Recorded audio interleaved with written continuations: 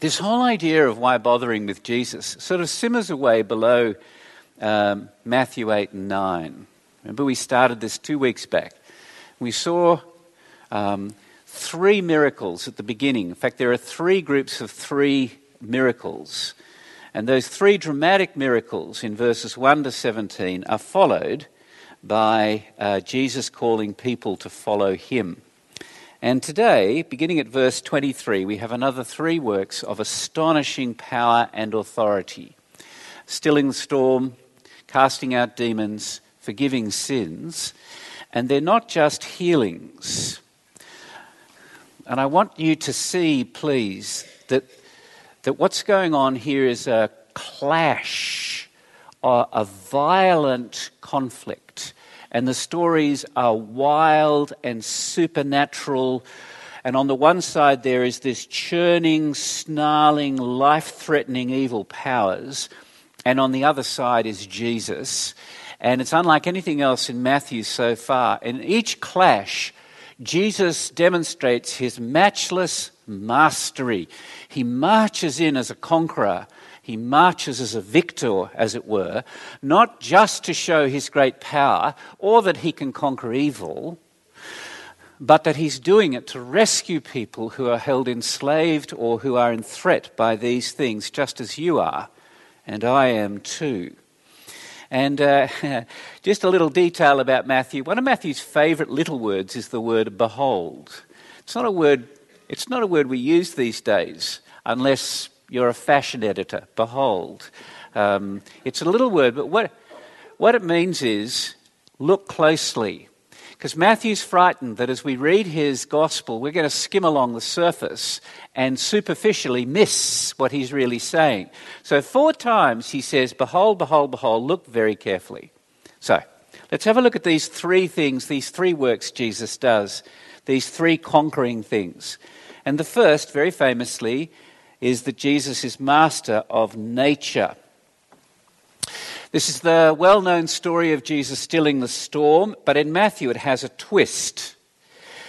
It begins in verse 23, and the very verses before it, men had come to Jesus saying, I'll follow you. And in verse 23, Jesus said to one of the men, follow me, and leave the dead to bury the dead. And when he got into the boat, his disciples followed him. Completely unnecessary detail. And if you were skimming along the surface, you might miss it. But you see, this storm at the sea in this section is about what it means to be a disciple of Jesus and why it's worth it. He says, follow me. He gets into the boat. The disciples follow him into the boat, out onto the lake and into the storm. This is for us. And then the great conflict is immediately on us. The storm arises from the sea. It's traumatic. It's threatening. Matthew calls it, the storm is, he uses the word seismic, not the usual word for a storm. It's like the wind and the waves are snarling, angry dogs, shaking and biting, pushing the disciples beyond any human help. And in verse 26, look at this victorious power. You know this, but verse 26, halfway through, he rose, rebuked the winds and the sea, and there was a great calm. Boom. That's the work of God. At creation, it's God who ruled over the waters. When God rescued his people from Egypt, he separated the sea. Here is Jesus Christ. He doesn't invoke God's name. He doesn't say, oh, Heavenly Father, please, would you calm the storm?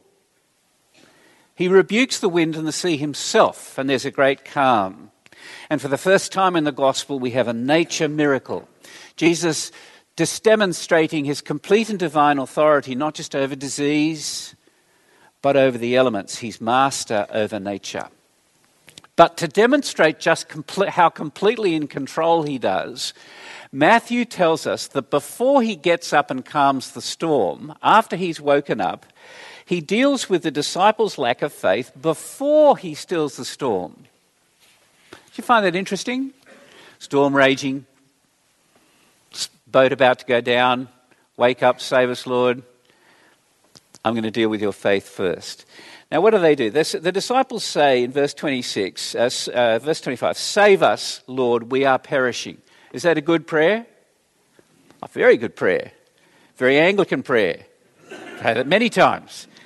But before he stills the storm, he says, why are you so afraid, you little faiths? And as Dan regularly steals my thunder at the children's moment, he's not saying they don't have any real faith. They have real faith. They asked him to save them. He's not saying it's wrong to be afraid. I think they believe that Jesus can save them, or they wouldn't have asked. They just don't believe that he cares. I think that's the issue. And the circumstances are so utterly overwhelming, to say the least, and they're so fearful because they're so focused on the circumstances, and I would be too. But they've forgotten who they've got in the boat. And this is important for us because it often feels like following Jesus. We follow him into the boat and off it goes, plain sailing for a little while. We're in charge, oars and sails and whatever. But then things start to go wrong. And the winds come up and the waves come up and Jesus just seems to be asleep. And things get worse. And we ask him to help us. We try so hard and he seems to be doing nothing. And we pray, Lord, I'm in this. Help me in this. Help me in this. At least I'm bailing, Lord. You're not doing anything. It's biding your sweet time. And I think all of us fall into these circumstances. I mean, some of you might be feeling that right now. You're toiling away and toiling away and toiling away, and the wave's just getting worse and worse and worse, and you're bailing. Where is Jesus and his power? Does he care? Don't you find it interesting? In the book of Ephesians, in chapter 3, just before the passage Margaret read, that the Apostle Paul is writing from prison in Rome. He could be executed, writing to people in Ephesus where it's not easy to be a Christian. He writes out a long prayer for them at the end of chapter 3. He doesn't pray they'll get good jobs and not be persecuted. He doesn't even pray for himself that he'll escape death. What he prays is that God would strengthen them so that Christ would dwell in their hearts by faith, so that they might know something of the dimensions of God's love, so that they would be filled with all the fullness of God. Isn't that amazing? And here's the thing on the lake. Even though they are little faiths, Jesus puts forward his power to deliver them. And he continues to do so. Even when our faith is little, he puts forward his mastery and his mercy when we don't understand, when we're all over the place. And he does it so that our faith will grow, that he will dwell in our hearts, and that we'll be filled with all the fullness of God. And what's their response to his care and his power? Well, the last verse of that little section, 27, they say, what sort of man is this that even the wind and the sea obey him? Which in the original is, where's he from? And I love the honesty of this. If I was writing the Gospels, I would be tempted to say we all bowed down and we said, you are the Son of God in the flesh with the power of God to save, and by your power and love you saved us. But Matthew doesn't tell us that. And I think it's completely understandable that they've missed the boat on this one. It's only later, after Christ is saved you, that you realize what he's done, that he's perfectly worked his perfect power in perfect timing for you. We understand so little of his saving power and kindness, but what we do know, that he alone is worth following into the boat. He is conqueror over nature. Secondly, verses 28 to 34, he's the master over evil. This is an amazing section. And it's a direct confrontation between Jesus and the power of the devil. And you notice as it was read, the disciples slip into the background. Jesus goes to the other side of the lake. It's a Gentile area. It's unclean for Jews. It's called Gadara. There are pigs nearby, unclean. 2 demon-possessed men among the tombs, unclean. And there's such a wildness and a violence to this clash. The men are driven to inhuman raging and violence under the power of the demons. They live amongst the graves as though they're kind of already dead, because they're cut off from all social fellowship and interaction. And they exercise a local reign of terror You see in that first verse, so fierce no one could pass that way. And the scene's like this. It's like they're vicious dogs on the leash, snarling and growling and biting and spitting, but at the same time under control. They capitulate before this divine power. Incidentally, if you have difficulty with the idea that demons can be, or the devil can be a personal force, back in Matthew chapter 4, Matthew himself distinguishes between physical diseases, mental disorders, and demon possession. Just sometime you should look at that. What disturbs the reign of violence and raging is the simple presence of Jesus. In verse 28, he's deliberately gone to this terrible place for the reason of saving and rescuing these two men, and he does it with matchless mastery. And in 29, the demons cry out, and in the original it's a blood-curdling scream, "What have you to do with us, O Son of God? Have you come here to torment us before the time?" The deepest instinct of the demons is to drive Jesus as far away as possible. They want nothing whatsoever to do with him. They want no contact. They want no closeness. So they scream and they beg and they rage and they pray at the same time. And they want nothing whatsoever to do with him because they instantly recognize him to be the Son of God, which is exactly what Satan called him back in chapter 4, and exactly what God the Heavenly Father called him at the baptism in chapter 3. And it's not going to be until chapter 14 for the disciples to confess this. And it's exactly what the scribes and the Pharisees accused Jesus of on the cross. If you're the Son of God, come down. And then it's exactly what the centurion who crucifies Jesus confesses when Jesus dies. This is the Son of God. It is a supernatural recognition of who Jesus is, and it's given willingly and wonderfully by those who have faith in Christ, and it's forced and unwillingly given by Satan and the demons. And the recognition of Jesus as the Son of God terrifies the demons, not just because Jesus has power, but because Jesus has been appointed as judge.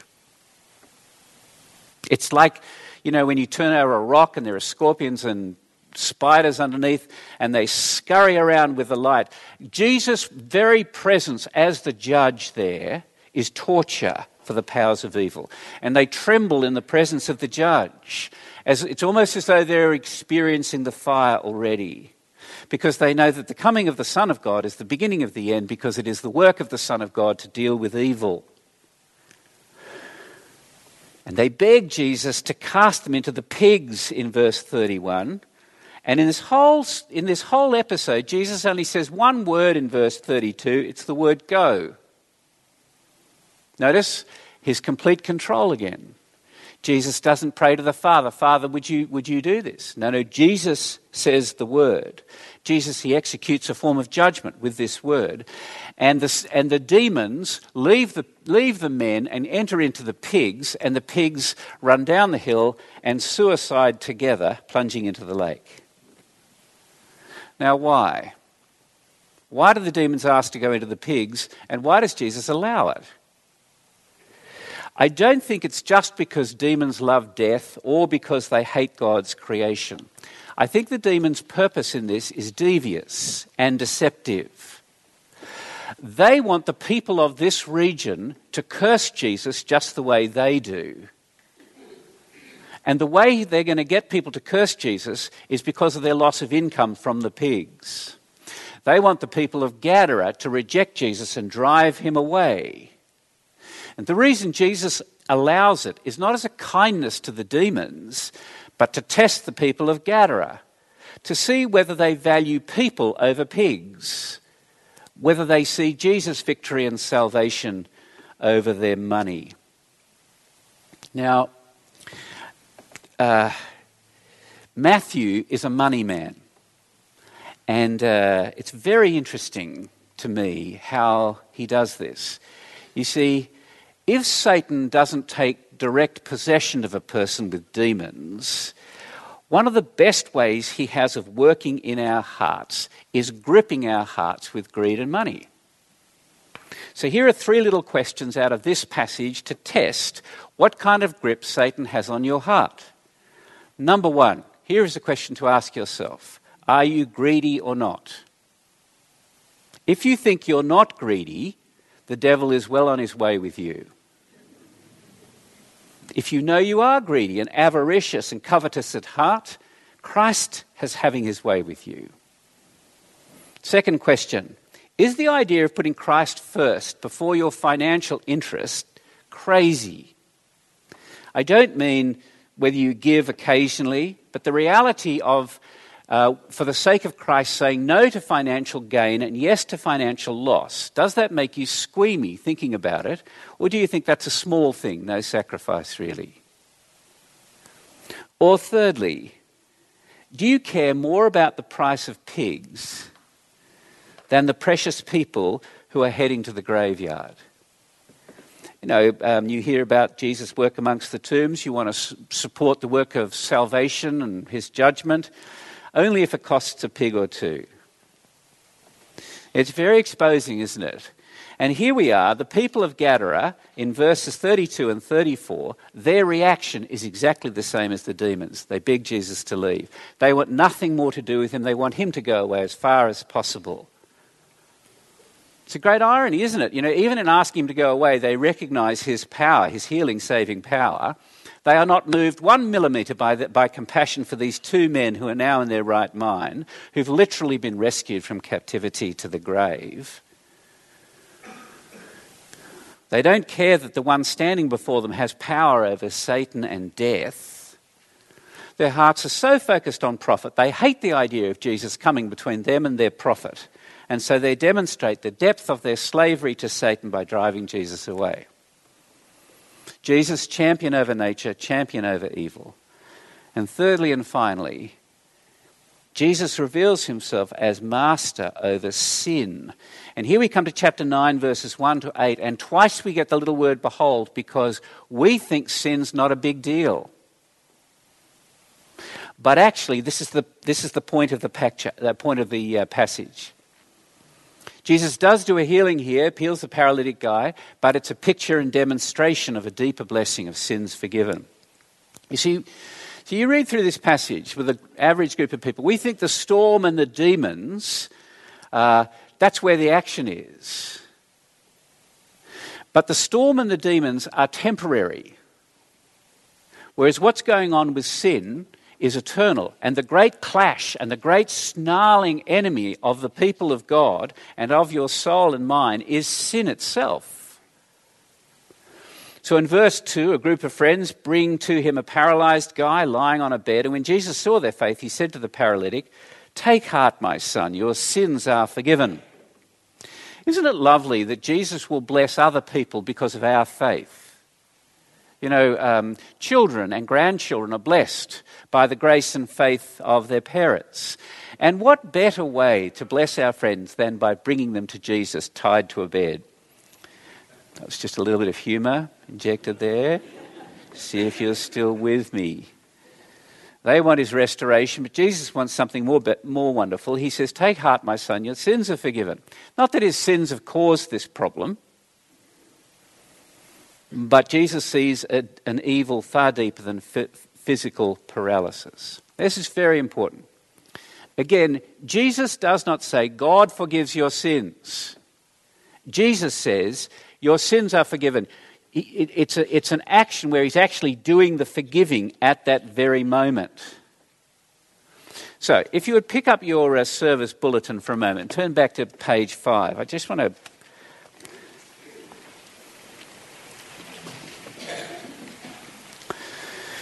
So, after we confess our sins, Sunday by Sunday by Sunday, morning prayer by morning prayer by morning prayer, then Dan or I, or whoever's leading the service, says the prayer of absolution. Notice, please, it's a prayer, because we are not forgiving your sins. God is forgiving your sins. So we say, "Almighty God, the Father of our Lord Jesus Christ, who desires not the death of sinners, praise God, but rather they turn from their wickedness and live, has given power and commandment to his ministers," well, that's all of us really, but it's us here and now, to declare and pronounce to his people who are penitent the absolution and remission of their sins. The word remission is it's a medical word today, but it really means freedom from the releasing of, the forgiveness of sins. And then we declare, this is what the gospel declares, he pardons and absolves. One is personal, I've got no more debt. Absolution, no more guilt. He pardons and absolves all them that truly repent and unfeignedly believe his holy gospel. Wherefore we beseech him to grant us, because we're sinful as well, in case you hadn't noticed, and his Holy Spirit, that those things may please him, etc., etc. No, Jesus doesn't do that. He says, here I am forgiving your sins. And the scribes say, that's blasphemy. Verse 5...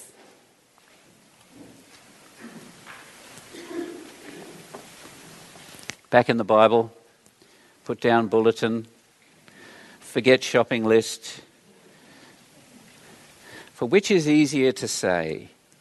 It's interesting, he doesn't come down on the scribes like a ton of bricks. Which is easier to say, your sins are forgiven, or to say, rise and walk? Well, of course, both are humanly impossible. But that you may know that the Son of Man has authority on earth to forgive sins, then he said to the paralytic, rise, pick up your bed and go home. And he rose and went home. This is the first time in these three works of power Jesus is explaining what's going on. In the first episode, when Jesus stilled the storm, he doesn't explain. He conquers without explanation. In the second story with the demons, he doesn't reveal why he does it. He doesn't reveal his plan. Now Jesus reveals what he is doing and why. In other words, Jesus' mastery over creation is for this purpose, for the forgiveness of sins.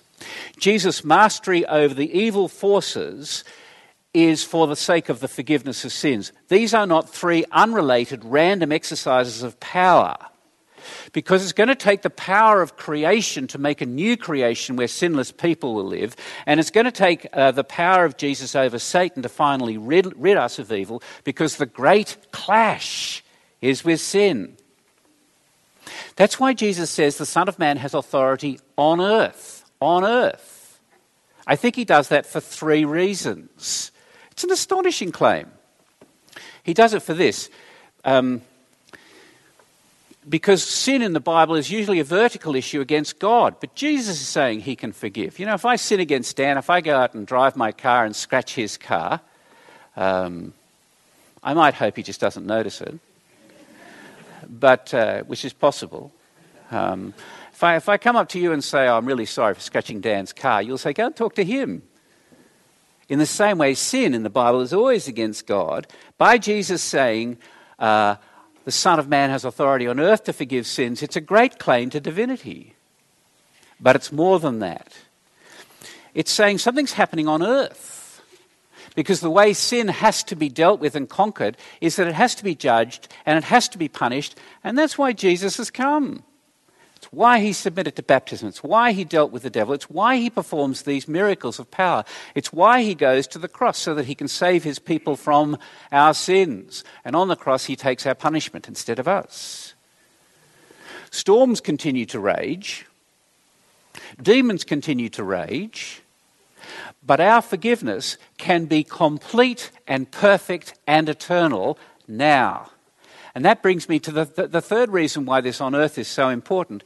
For Jesus to say this is a time-shifting miracle, because the word forgiveness, that's the word of the judge on the last day. It's the verdict that we wish to hear on the last day. Forgiven, clean, come in.